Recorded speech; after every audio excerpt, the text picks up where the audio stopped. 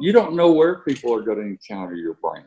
And sometimes the encounter is literally the physical one in your store, in our case, in our restaurants. But in the marketing communications arena, you don't know where they're going to encounter your brand. So you need to have one central theme or focus. And in our case, we chose to have the central theme being unexpectedly fun engagement from these renegade cows who behaved like 7-year-olds. From cave drawings to family histories to stories around the fire, humans crave order among chaos, connection amid isolation. So we tell stories. Our mission at the Storytellers Network is to bring the art of story to the masses. Whether you're in marketing, you're an entrepreneur, or you're developing your own personal brand, telling your story effectively can make the difference between celebrating milestones and collecting unemployment. The Storytellers Network strives to help storytellers tell their stories so you can learn from the best. Now, your host, Dan Moyle. Welcome back, or welcome to the Storytellers Network. I'm your host, Dan Moyle, and I'm excited to have you on board today listening to this episode because we get to dive into the entertainment side of advertising, or the advertising side of entertainment. We'll see what it is. So I'm excited to bring this great storyteller to you. Before we get into his story, though, real quick, the storytellersnetwork.com is where you can go for all the information you need. Past episodes with great interviews and amazing insights with some wonderful guests. I cannot be more positive about it. I've had an incredible run so far. And so the storytellersnetwork.com for all of that, old episodes. Check those out. Also resources to help you better tell your story and contact information for me if you'd like to connect. So today's guest, Steve Robinson. He is the former CMO, Chief Marketing Officer of Chick-fil-A, a huge American brand. They get a ton of attention on their hospitality. They're my pleasure when you say thank you when you go into stores. When they open a store in a city, they have lines for days. They have such a huge following, and they're closed on Sundays, which is interesting. But they're still one of the top fast food brands, the unfast food, as Steve calls it. And Steve is one of the minds behind this, and one of the people responsible for the Eat More Chicken Cows campaign. And he wrote a book called Covert Cows and Chick-fil-A, How Faith, Cows, and Chicken Built an Iconic Brand. And so to me, it's an entertaining story when it comes to advertising. So these cows, as Steve describes them, are renegade cows who act as if they're 7 years old. And so it's a lot of fun to see that campaign. And it's a 20-some year campaign, which is kind of unheard of. And he's 35 years as a CMO, so which is very much unheard of. So it was a great conversation. I really enjoyed it. We unpack what it means to tell stories and the fact that storytelling and entertaining and advertising is not new, even though we kind of maybe think it is right now with viral videos and stuff. It is not new. It's been around for a long time. And you have to use entertainment and engagement and story to get your word out and build your brand. So great conversation. I hope you enjoy it. So let's get to Steve's stories. Steve, welcome to the show. We're excited to have you on the Storytellers Network. Welcome. Thank you, Dan. Appreciate it. So, Steve, I was excited to connect with you when I heard about your book and your folks reached out and said, "Hey, here's this cool thing." I thought, man, what a storyteller to me. Do you consider yourself a storyteller, Steve? You know, I do. There may be some that would debate whether I'm very good at it. But I feel like one of the greatest opportunities for CMO, and particularly a CMO that's trying to build a brand, is to figure out what is the story of the brand, and not a self-centered story, but what is the story of the brand in the life of customers who love that brand, and help them find stories, in our case, in the Chick-fil-A brand, that they identify with, that adds value to their life. But in the process of identifying with our story, they become more loyal to the Chick-fil-A brand, and they tell the story to others. So many of our strategies in the business were designed to create a story, but not just for the benefit of creating a story, but to create a story that people value. So that's not a new thing. That's all of a sudden like the yeah, it's not the 2019 thing. So I want to get into that campaign that I think, you know, really solidified Chick-fil-A for everybody in just a minute. But I want to kind of start though. We're in the season of Storytellers Network. We're talking about entertainment storytellers, and what I thought of with Chick-fil-A and with the Cows campaign was it's entertainment, man. Like, I remember when it came out back in '95, and we didn't even have a Chick-fil-A around. Right. I'm in Southwest Michigan, so we just got one a few years ago. Good. But like I can remember back then of seeing that and going, wait, what is this? That's funny. Oh, it's like puns and funny and story. Where did that spark kind of start for you, Steve? That you wanted to entertain with your marketing? Yes, great question. Well, it actually started, Dan, by listening to customers. Chick-fil-A's early history was we were a mall-based restaurant, so advertising really was not a need in the business. The mall was the medium, and how we worked with mall tenants, how we worked with the mall, how we leveraged the space and the store frontage, etc. The mall was the primary medium of the business. But when Chick-fil-A started building freestanding restaurants in the late 80s, obviously we went from being a captive audience marketer to a destination marketer. We had to create a reason to want to go out of your way to go to a Chick-fil-A store. And one of the things we faced was the majority of people in America, any market we were in, even Atlanta, my hometown, the majority of people still didn't know who Chick-fil-A was and had never tried it because the majority of people are not regular mall shoppers. Okay. And so in the mid-90s, we started to have enough stores scattered around about 20 to 25 markets, predominantly in the Southeast, where it was time for advertising to play a role to create an awareness of Chick-fil-A, but create some kind of story, reason for you to want to go there.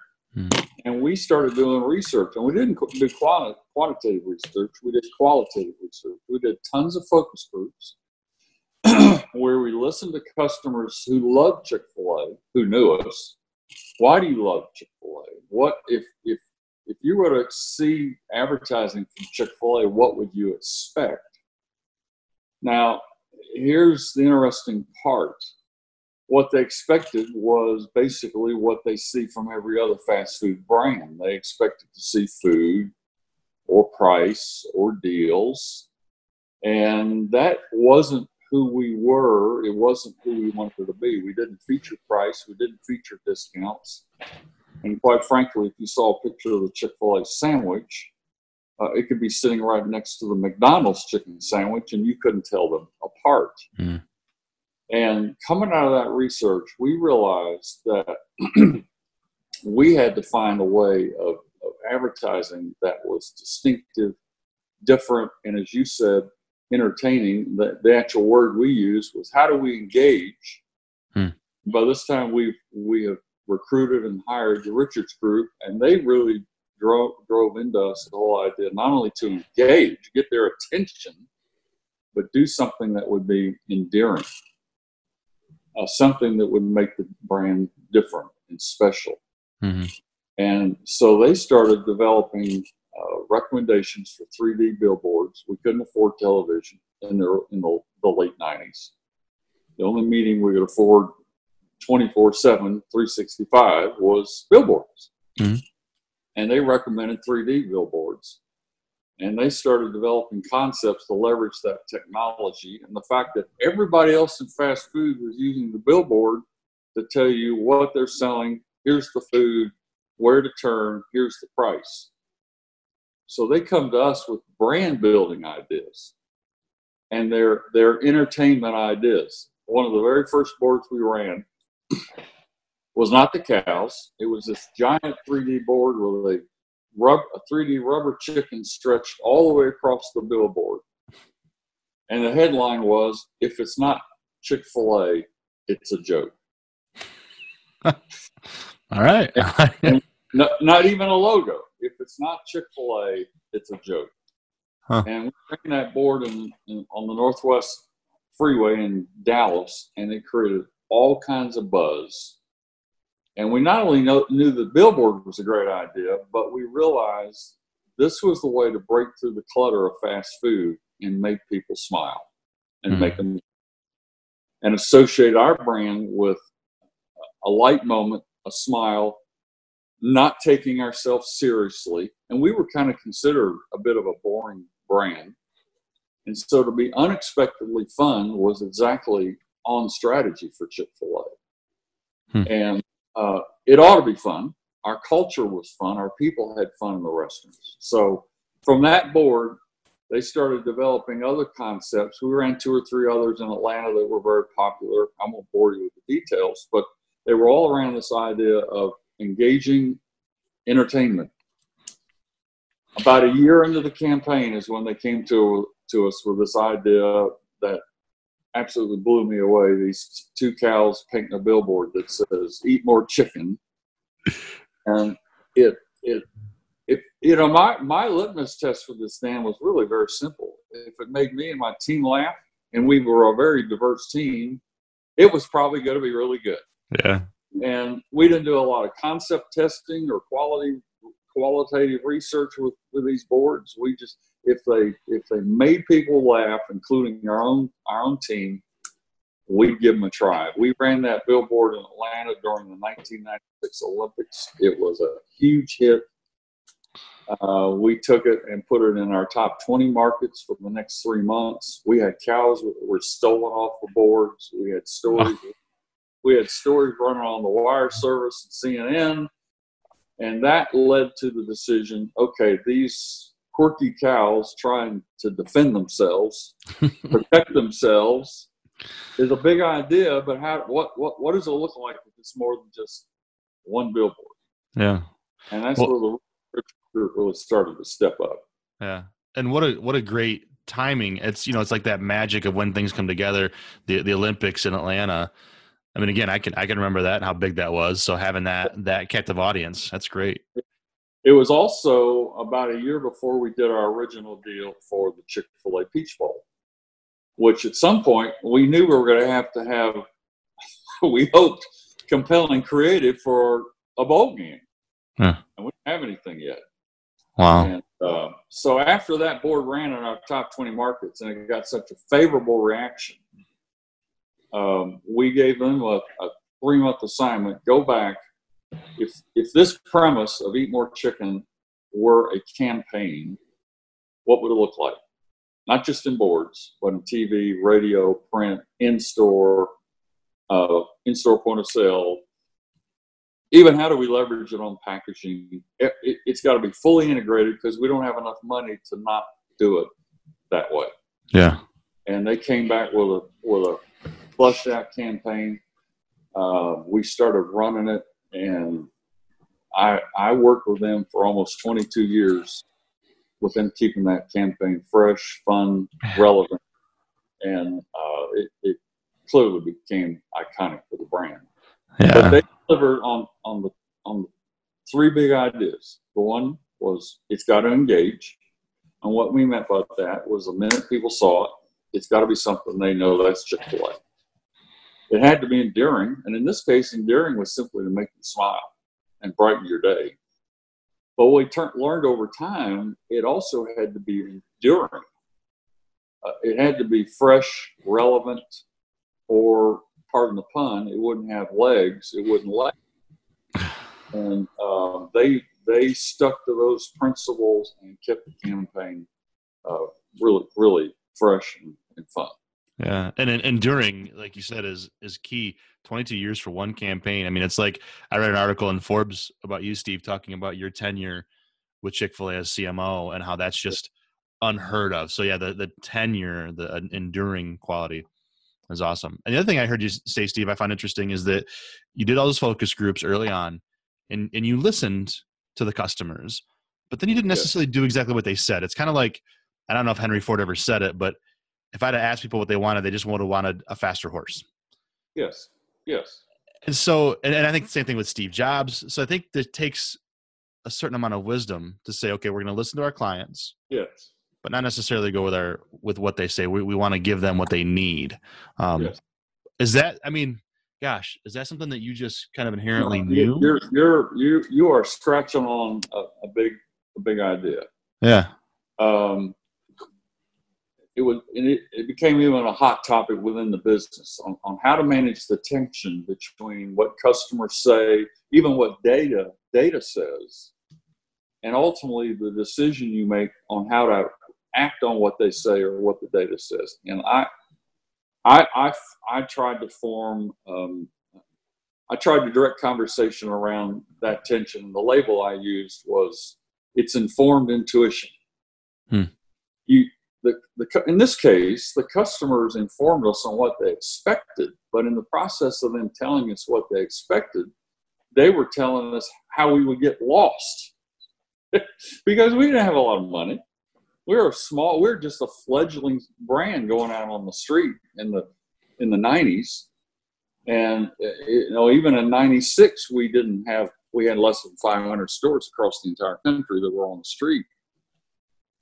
So what they were really telling us was, if you want us to pay attention to you, don't do this. Don't just show us food. Don't just show us price. Don't just tell us where to turn. And so the agency took that to their credit, and they did a 180. And so the whole concept of informed intuition became a big theme in our department. How do you use data and customer research to inform intuition, to inform the process of wisdom, the word you used? And I think if you have a clear understanding of where you're trying to take your brand, then the intuition, that insight creates this healthy tension, this healthy mix with what you're hearing from customers or what you're hearing from data. I'll just say this while I'm on a roll here. One of my biggest concerns for marketers today is the focus on analytics is fine. The focus on data is fine. I mean, let's be efficient. Let's be effective. But if you use those things to predominantly make your decisions, I think it leads to creating transactional brands, and it almost completely eliminates the possibility of building emotionally engaging brands. Because emotionally engaging brands have to identify the emotional engagement component of what you choose to do. And so in this case, it was the cow campaign, but that perspective helped our team develop new food items, develop our hospitality model, develop customer-facing technology that wasn't what customers were used to, but once they saw it and got it, it was what they wanted and loved. And I think part of the role of the CMO as a brand manager is to use data, but don't rely on it. Man, so much good. I could just sit and listen to that lecture again and again, as a marketer. To be a lecturer. Well, those thoughts, I guess I should say. I mean, as a marketer professionally, I see that all the time. So I totally understand. But then also as a creative person, I mean, it sounds to me, Steve, like you're talking about a little bit of science, a little bit of art, a little bit of wisdom, a little bit of experience, and just like the magic happens. I mean, it sounds kind of like unicorns and rainbows, but you're right. It is not. There's no guarantee. Right. There is an element of there is science, there is art, and as a result, there's an element of luck. Mm-hmm. No artist sits down and paints a highly prized, highly valued piece of art probably the first time they pick up a paintbrush. Right. And it's no different for a brand manager. Now, I think an important point here, Dan, this is a good point to make. And you referenced this earlier. I had a 35-year career at Chick-fil-A, and most of my team members had 20 or more, and many of them are still there. And so here's my point. We operated in a culture that allowed us to think this way because Chick-fil-A's culture was literally created by the founder, Truett Cathy. And people ask me, well, what was the culture like? Well, it was a culture, but fundamentally rooted in the man's faith. But the way that played out was he was gracious, he was generous, and the ultimate benefit for me was he was also empowering. I mean, he literally told me in his last interview with me back in 1980, I asked him, what do you want me to do if I became your marketing director? And he said, I have absolutely no idea. All I know is I don't want to do it. I love it. And he said, but what I care about is who you are and whether we can trust each other and have fun together. And at the time when I'm doing this interview, I'm thinking, really? But the man lived that out. He saw the Chick-fil-A businesses literally as a gift from God. He had his ups and downs. Everything had not been smooth in his life.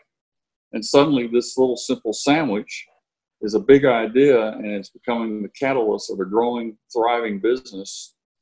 And he saw it as a way to empower others, starting with Chick-fil-A operator, local restaurant operator, but also empowering staff to do what only we could do because he didn't want to do it, and let the operators do what only they could do because he didn't want to be solving day-to-day problems on the front lines. Mm-hmm. So in that environment, we had the freedom to consider ideas that were outside the normal paradigms of fast food. Mm-hmm. And the bigger underpinning of that, Dan, was we had the ability to entertain ideas that had a longer horizon perspective and not what is this going to do for the next quarter? How's this going to drive transactions for the next 90 days? Mm-hmm. We weren't thinking that way. We were thinking about how do we build the brand, the reputation of Chick-fil-A, make it more meaningful, more valuable, and to your point, even more entertaining. So over the long haul, people want to spend more time visiting Chick-fil-A unit than a competitor's unit. Mm-hmm. Now, I will tell you over that 35 years, it wasn't until the last 10 or 15 years of my career that it suddenly dawned on me Chick-fil-A could potentially become an iconic brand. And when people would ask me, what do you mean by iconic? Everybody has a different definition, but this was the definition I used. Chick-fil-A has the opportunity to become an iconic brand, or in other words, a brand that no one can live without. I don't think people can live without Apple, not if they're loyal to Apple. Nobody, if they love the running shoes of Nike, they can't live without Nike. And we can start ticking off favorite brands. The guy who loves his Beamers or his Harley Davidson. Mm-hmm. These are brands like you. Yep. These are people cannot live. You can't see yourself living without a Harley. Right. Under the way it sounds when you crank it up. Mm-hmm. And that became the dream for many of us at Chick-fil-A. How do we continue to shape and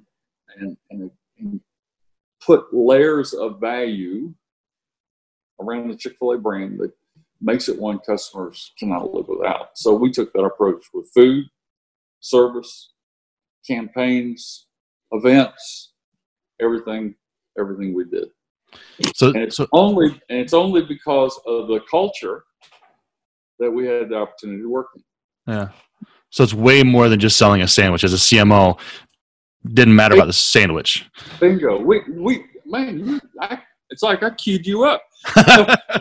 we went from selling sandwiches to becoming a good restaurant chain in the 90s, becoming a customer experience in 2000s, mm-hmm. particularly when we introduced our hospitality model, to becoming a brand nobody could live without. Mm-hmm. That's correct. And how? And now even the technology piece is part of a brand people cannot live without. Mm-hmm. The technology engagement at the restaurants, through their apps, Chick-fil-A One, etc. How important in today's super saturated, million choices, all these distractions. How important is customer service, the hospitality side of it, you said, in our stories? I'll illustrate for you how important it is. About 15 years ago, every year we did a major brand, what we call a brand benchmark study, where we measured what people valued, what they thought about the Chick-fil-A brand. And it was a national sample, but it was large enough that we could aggregate it by our top cities, our top markets. And 12, 15 years ago, if you ask people, give us the top reasons why you love Chick-fil-A, the top 5 or 6 items would all be food related. Today, Dan, the top 5 or 6 reasons are all people engagement related. Mm-hmm. I like the way they greet me. I like the way they say my pleasure when I say thank you. Mm-hmm. I like the fact that they personally engage. They look me in the eye. I like the way they serve me, out in the drive-thru, or the way they serve me at my counter by refreshing my drink or cleaning my table. It isn't until item 5 or 6 that people now say, oh, and by the way, I love this menu item or this menu item, this menu item. Mm-hmm. So the question is, the hospitality model that took the better of 7 years to develop, test, and ultimately roll out. Wow. We call this second mile service, and I unpack the whole history of that in my book. Yeah. I would tell you that I think it's changed the brand even more than the cow campaign. Mm-hmm. Because it has redefined the experience, which is where your question started. It has made Chick-fil-A literally the unfast food of fast food brands. Mm-hmm. It is an experience people don't expect in a fast food restaurant, and then when they get it, and they actually receive personal attention and gracious hospitality, they're shocked. Mm-hmm. And then when they get it again, they fall in love with it. Mm-hmm. And so it has changed. The hospitality component of Chick-fil-A has changed the brand. Now, it's very hard to do. I mean, Chick-fil-A now has over 140,000 team members in these restaurants.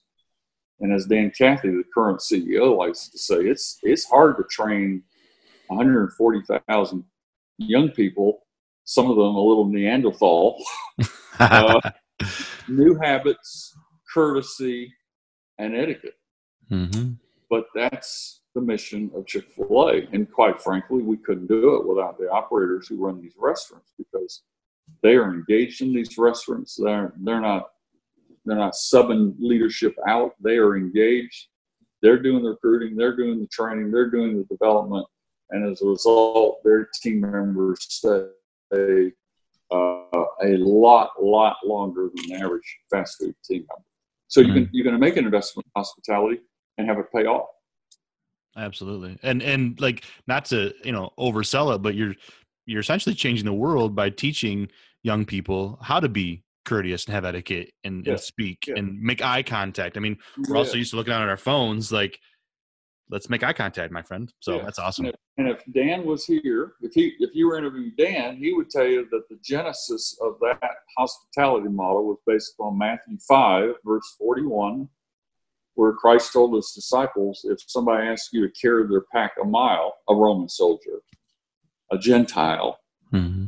I tell you, carry that pack 2 miles. Mm-hmm. And so the premise of hospitality at Chick-fil-A is to do the unexpected second mile. Mm-hmm. 2,000-year-old advice, but it works today so well. It works every time. Yeah. So, Steve, I want to go back to something you talked about earlier. You mentioned that Chick-fil-A back in the 90s didn't have the money to waste, as it were. You needed to have what you call a fully integrated campaign. Mm-hmm. And I'd like to kind of explore that a little bit, unpack that a little bit. I feel like it's not just marketing and advertising that needs that, but it's storytellers in general. Whether I'm creating an audio drama podcast, whether I'm writing a book, whether I'm making an ad, if I'm telling a story in some way, right? Just how important is it to have more than one medium to go after with that story? It's crucial, Dan, because I mean, just step back and reflect upon the number of screens and earplug audio channels that people are interacting with today. You don't know where people are going to encounter your brand. And sometimes the encounter is literally the physical one in your store, in our case, in our restaurants. But in the marketing communications arena, you don't know where they're going to encounter your brand. So you need to have one central theme or focus. And in our case, we chose to have the central theme being unexpectedly fun engagement from these renegade cows who behaved like 7-year-olds. and that literally was the positioning of the creative. Renegade cows behaving like 7-year-olds. But you have to be consistent with it. If you got a different message over here, particularly if you have small budgets relative to your competitors, I mean, we were, for example, back in when I left, which was 2015, my last year there, I mean, our whole media budget was probably no larger than 1 week of the media budget at McDonald's as a chain. So if the idea wasn't breakthrough and compelling and engaging and ideally entertaining, we're lost. And the reality, that's the environment most marketers operate in. They don't operate in the world of McDonald's and Apple budgets. They work in the same realities of Chick-fil-A. And so you got to use every message platform you have once you know what your big idea is. And so, for example, you bring it into the Chick-fil-A store. We not only have cows in the Chick-fil-A store, but what we just talked about, we have this highly engaged, intentional service model where you have multiple points of service, not just a counter, not just a drive-through, not just the drive-through window, but at your table or in the dining room or at a baseball game or at a college football game. It doesn't matter. There is always a consistent hospitality. We call it gracious hospitality experience if you interact with Chick-fil-A and our food. And if you interact with media like this, the cows are there to make you laugh, to make you smile, and to remind you, you really don't want to eat burgers. You want to save us. So, long answer, you don't have a lot of money, you better use every resource, every platform you have. Yeah. And that's what we did. The other thing that just came to mind as you were talking about the service is making a purposeful, strategic effort to create what Jay Baer calls a talk trigger, word of mouth marketing. Like if you don't have the marketing budget, the advertising budget of Apple, you can create word of mouth marketing strategically so that your people become ambassadors. Yes. So, yeah. Well, one of the things we learned, Dan, over time was if we did this well, we had a great food experience, a great hospitality experience, and even a great marketing engagement experience, it accelerated creating what we borrowed a term from Jim Blanchard. It accelerated the creation of raving fans. And through research, we were able to help operators understand this is what raving fans do. They come more often. They tell others about Chick-fil-A. And by the way, they'll even talk to you if you disappoint them because they love you. And they don't mind paying full price. They're not looking for deals because your product, your experience is worth full price. Come more often, tell others, and pay full price. Well, you can build an incredible business on that because what I just described, whether you call them raving fans or brand advocates, is you're creating millions of marketing agents for your business, which is much more powerful than trying to buy transactions through traditional media investment.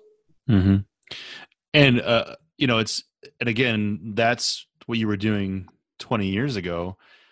It's now become this movement. Mark Schaefer wrote a book, Marketing Rebellion, where he talks about that and says, you can't force people to buy your stuff, but because they don't trust corporate, but your fans are the ones who do it.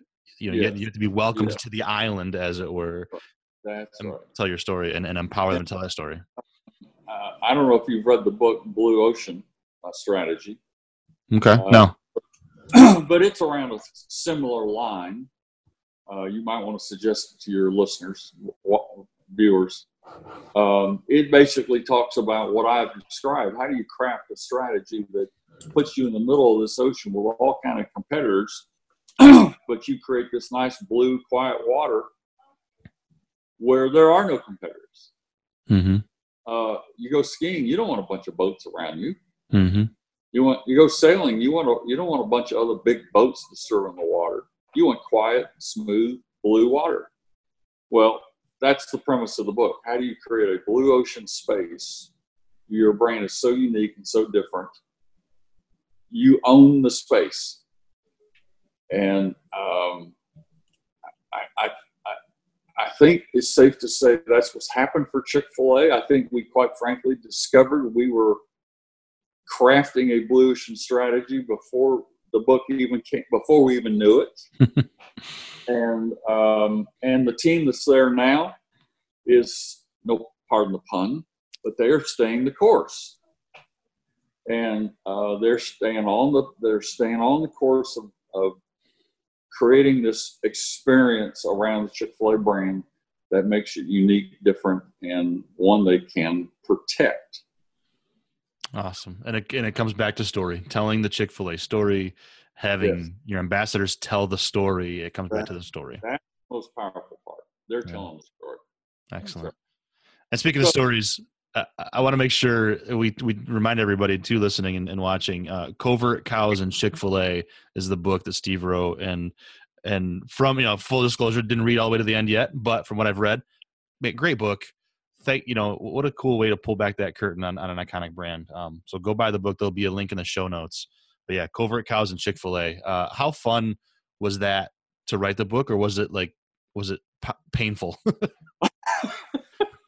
It wasn't painful. It was fun. It was more work than I anticipated, because I'd never written a book for a public audience. I had written one book for the business, in a turtle book, and it was about the cow campaign. It was called Power of Cow, to help the Chick-fil-A family understand this iconic campaign and what you do with it and what you don't do with it. But in terms of writing a book for public sale, this was my first one. I hired a friend as a ghostwriter to help me unpack my story. I talked to him for hours and hours and hours, and we crafted a story out. The book is a story. It is not an academic book. It is my story. It's the story of the Chick-fil-A founder, how we traveled together through the bigger story of the Chick-fil-A brand. Now, I had the unbelievable privilege of being part of the story, but it is put it another way, it is a biography of the Chick-fil-A brand. And it stops when I left. I don't go past 2015. But it was when I got through with it, and it took me about a year and a half to write it. And I say this in my closing chapter. People ask me, how did you feel? I felt grateful. Now, you would think after 35 years, you would understand what you'd gone through. But sometimes in the heat of the battle, day to day, you get up, you hit the floor, you go to work, you go to meetings, you travel, et cetera, et cetera. After sitting down for a year and a half and documenting the story of the brand and my experience through it, I was incredibly grateful to Truett Cathy and, quite frankly, my Heavenly Father for giving me the privilege of being part of an amazing journey, and being associated with just an incredible organization and the people that are part of it. So that's the headline on what I felt when I was done. Not only the relief of being finished, but the bigger feeling was, what a gift. I enjoyed.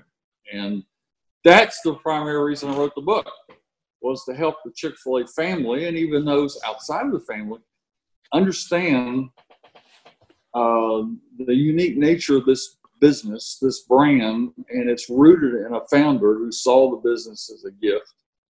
And I like to tell people that Truett Cathy figured out he wasn't focused on growth. He wasn't focused on profits. Now, he knew he had to be financially healthy, but that did not motivate Truett Cathy.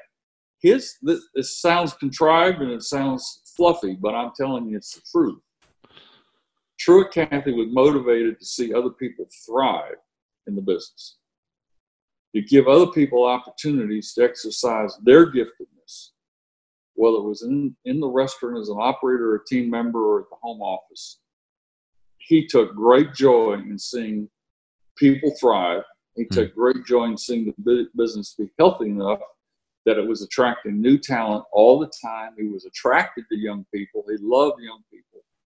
And he taught Sunday school for 8th graders for something like 30 years. I mean, he got his energy from young people. Well, fast food lives on the energy of young talent. Yeah, for sure. And he figured out a way to unleash them. And it's a great American story of how capitalism ought to work, quite frankly. And that we could spend another 30 minutes talking about that. But, right. He gave me a great gift, and writing the book helped me really appreciate that. Yeah. Gratitude is such an important thing. If you can do it in the heat of the battle, but if not, looking back and then imparting that on someone else. So, great stuff, Steve. Man, I've had so much fun chatting with you, Steve. I want to get to my last question here in a minute, but I want to give you the opportunity for people to connect with you. Now, I said I'll put the link in the show notes to buy the book. Definitely go get this book. But where's the best way to connect with Steve Robinson? Well, I'm on LinkedIn. I also have a website. I do a little consulting and some speaking. It's srobinson.consulting.com. You'll find me there. Cool. And I'm on LinkedIn. I'm on Facebook. I haven't gotten into the Twitter scene because I'm retired and I like to still have a little time for golf. So I don't want to spend all my time dealing with Twitter traffic. So I'm in predominantly those three places. All right. We'll put those links in the show notes. So, Steve, if somebody were to say to you, now obviously being retired, maybe this actually is the case, but maybe not. Somebody were to say to you, Steve, you're all done being a storyteller. You can't tell any more stories. What would be your last story you'd want to go out on? Well, I think I'm telling it. Yeah. I'm still a storyteller. And I'm telling the Chick-fil-A story because there's a lot of people love Chick-fil-A, but there's still a little bit of mystery around why is Chick-fil-A a brand they love so much, or how does Chick-fil-A do what they do? And I've worked with people in the home office, so I have permission to kind of pull the curtain back a little bit to say, look, this is what makes this business click. And if you're part of Chick-fil-A, don't forget these principles that make Chick-fil-A what it is. Especially if you're not part of Chick-fil-A, there may be some of these principles that you could bring into your business or your enterprise or your ministry, and they could have a transformative impact on you and your business as well. Because I think there's some paradigms in the marketplace, which some of them we've talked about, that undermine the whole art of personal engagement and showing people honor, dignity, and respect. That is my primary goal of telling this story. Chick-fil-A is a brand that shows dignity, it shows engagement, and honors every person that encounters Chick-fil-A. That's their goal. And I think a lot of businesses have maybe gotten a little wayward from that, and they're very transactional. And people, when you engage with people in a genuine way, Chick-fil-A it gives evidence that they respond to it, because that's what they're doing. And so that's what I'm doing. I'm trying to unpack my 35-year story there, because I think it'll help people in the business, in the Chick-fil-A business, and those outside. What a blessed life to be able to do what you love for 35 years and then continue to do it now and telling your story. Amen. I'm Awesome. very blessed. Yes, Awesome, indeed. Steve. Well, thanks for taking time to share that story with Storytellers Network today, Steve. I appreciate you being on the show. Thank you, Dan. Appreciate it. It was fun. Once again, Steve Robinson, author of Covert Cows and Chick-fil-A. You need to go buy that book. Great stuff. Wonderful conversation. Thank you so much, Steve. And if you want to connect with Steve, buy that book, find him on LinkedIn. All those links are in the show notes at thestorytellersnetwork.com or in your podcast player of choice. So there you go. If you enjoyed the episode, please consider sharing it with someone. Text it, share it, social media, Facebook it, Instagram it, wherever you want to put it. I do appreciate that. And if you really enjoyed it, feel free to leave a rating and review and your podcast player of choice. So there you have it. Go to thestorytellersnetwork.com to contact me. Send me an email on the contact page. Let me know what you love about the show. Tell me your story, however you want to kind of connect and check it out. And also subscribe to the show on the subscribe page. You can actually get emails twice a month right now is what I'm doing. So check that out. Appreciate you listening. Thank you very much. Until next time, here's to telling our stories and having those stories to tell. Cheers.